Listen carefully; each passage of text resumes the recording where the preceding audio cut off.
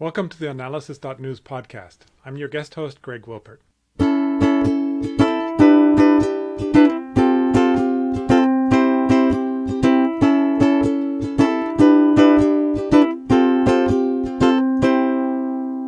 Israel is currently gearing up for its fourth general election in 2 years.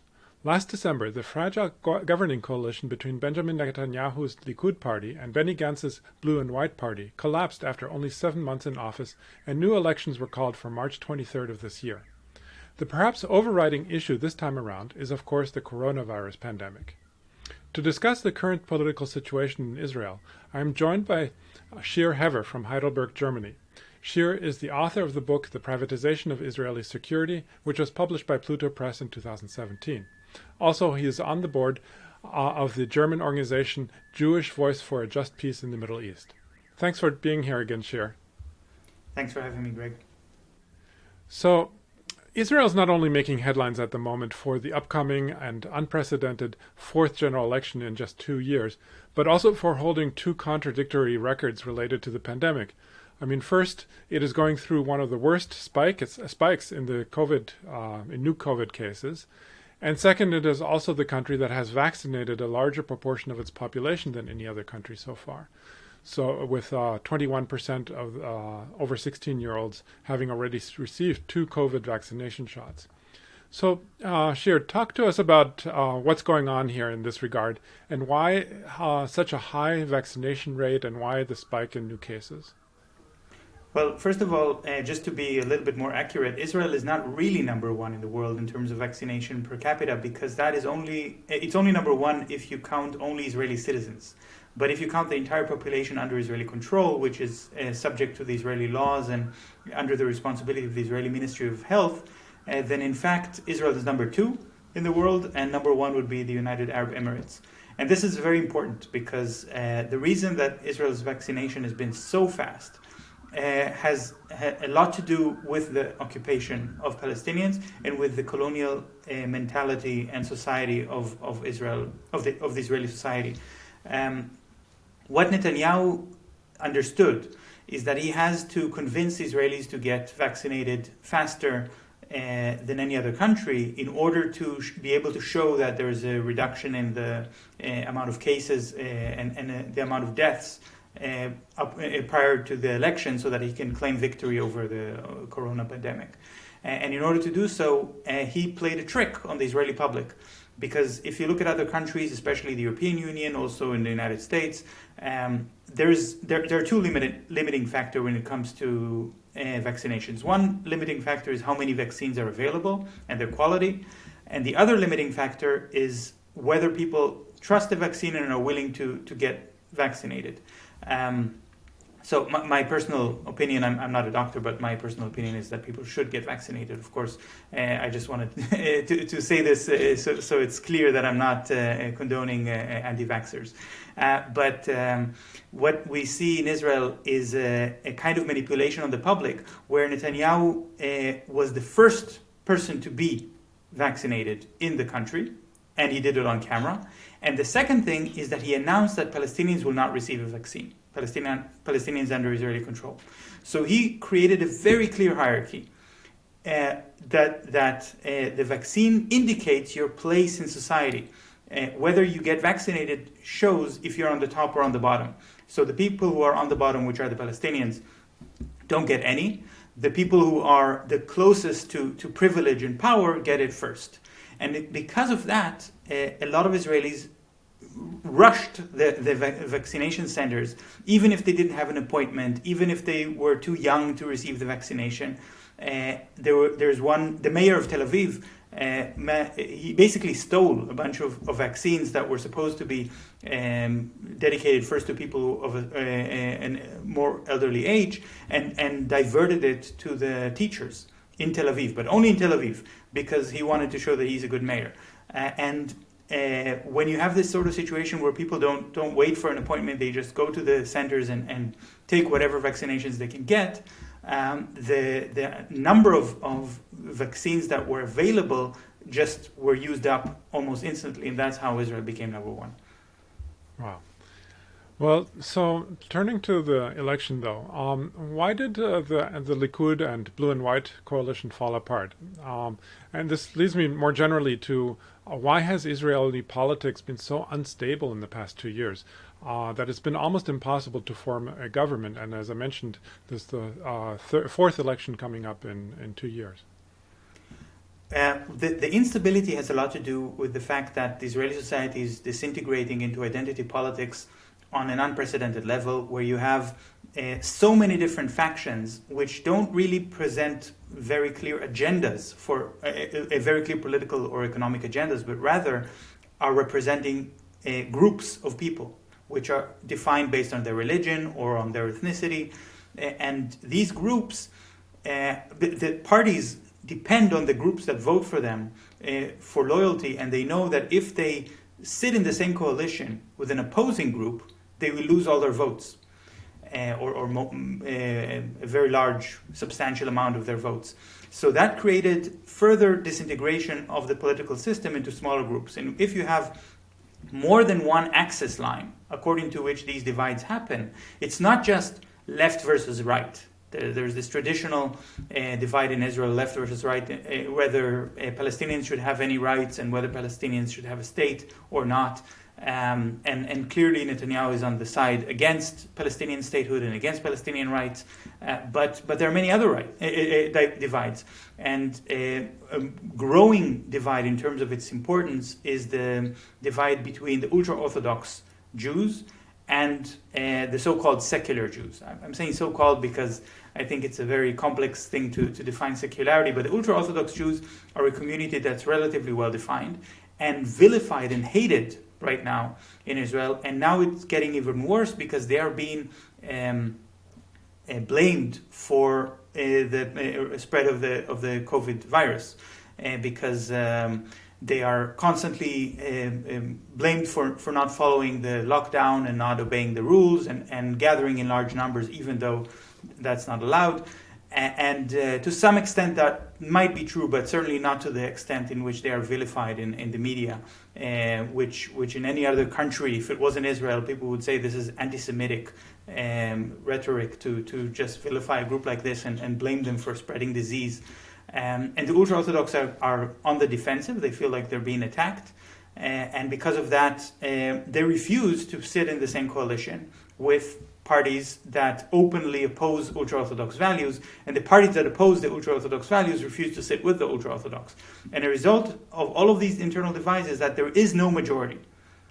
And now the only way that Netanyahu is constantly able to remain in power is by corruption and by playing the various groups against each other and breaking up his opponent's party. So Blue and White, by the time they crawled to Netanyahu's government after the last election, they've shed all of the principled members of their party. People who said, we refuse to sit with Netanyahu's government because Netanyahu is corrupt and because we want him to stand trial.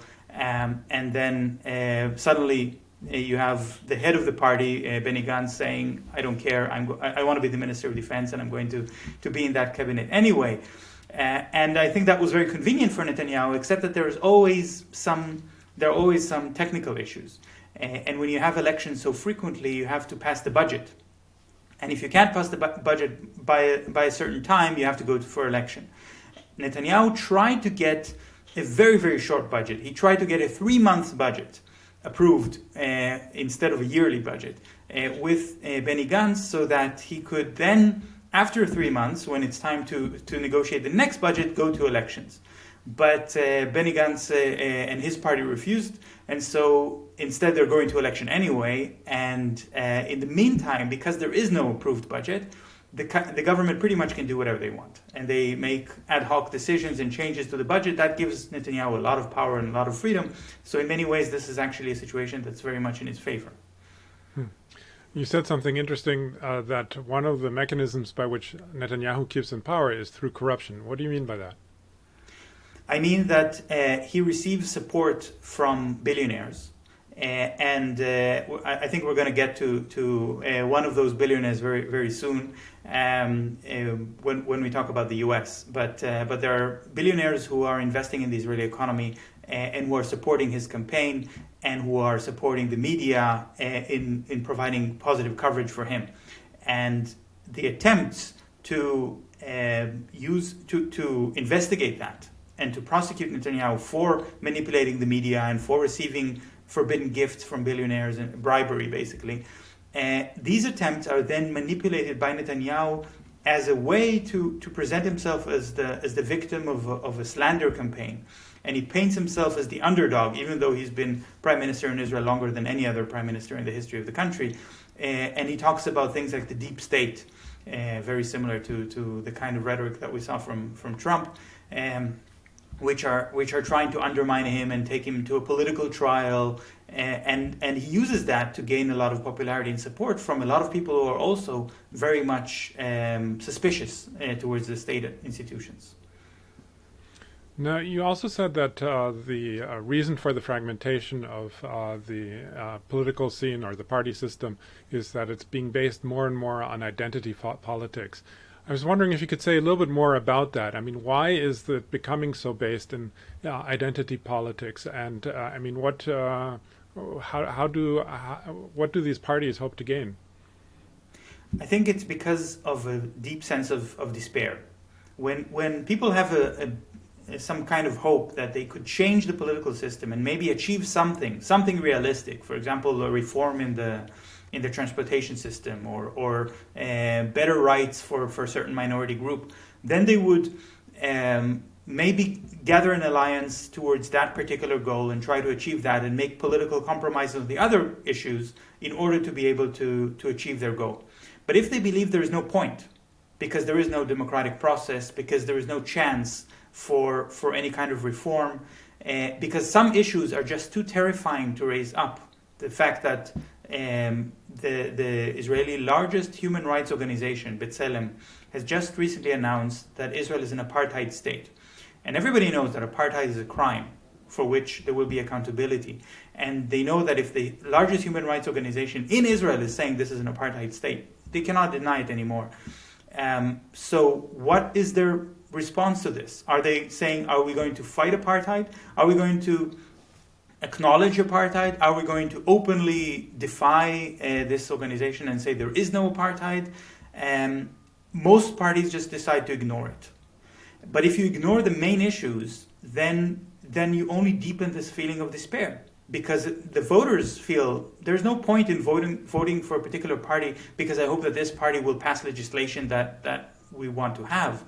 It's more about, I want this party to win so I can feel like I'm part of the group that has a little bit more power because this party represents me. So then people choose to vote for parties that are more and more similar to themselves. And when you have a split between the party that represents the generals and the party that represents maybe the slightly younger generals, you have a level of division and fragmentation that a lot of votes are going to go into the garbage. And this is actually one of the issues of the Israeli political system. The minimum quote that you need to reach in order to be in the parliament, in the Knesset, is 3.25%, which is relatively high. There are countries where it's even higher, but in Israel it's relatively high. And in the upcoming election in March, all the indicators show, all the polls show that the largest number of votes are going to be discarded because they don't reach that minimum compared to any election in the past. Personally, I find it very sad that the joint list is falling apart as well and will not run together as a joint list. The joint list is a group of 4 parties that represent mostly the non-Jewish population of Israel, the Palestinian citizens of the state of Israel. And of course, these 4 parties are very different from each other. You know, one of them is the Islamic Party, one of them is the Nationalist Party, one of them is the Communist Party.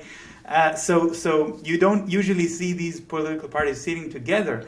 But they did sit together because they said we have to fight against discrimination and for equal rights, and we can compromise on the other issues and fight those fights later. But if they are now feeling there is no point because there's not going to be any chance for a majority government which is not headed by Netanyahu anyway, then why bother trying to achieve more political strength when we can in fact focus on our identity politics and represent our niche group of voters? And that actually brings me to the next question, which you already partly addressed, but in terms of the joint list. But what larger role do the Palestinians, especially the ones who are not Israeli citizens, in other words, can't vote, are playing in this election this time around? I think on the surface value, they play almost no role at all because the Israeli parties don't talk about them and they don't mention them. They don't talk about the occupation. They don't talk about Gaza. But on another level, they play a very major role. And in fact, there is a very deep understanding among Israelis that this is not something that can be swept under the rug, even though it is swept under the rug again and again. But this manipulation Netanyahu did with denying Palestinians the vaccine. It's mostly media manipulation, more than anything. We can talk about the policies of exactly who gets a vaccine and when, if you want. But the issue of declaring them unfit to receive medical care has actually reminded people of their existence in a way. This human rights organization, B'Tselem, their report showing that there is an apartheid system is something that initially the Israeli media channels tried to ignore, but eventually they couldn't ignore it anymore, and they started talking about it.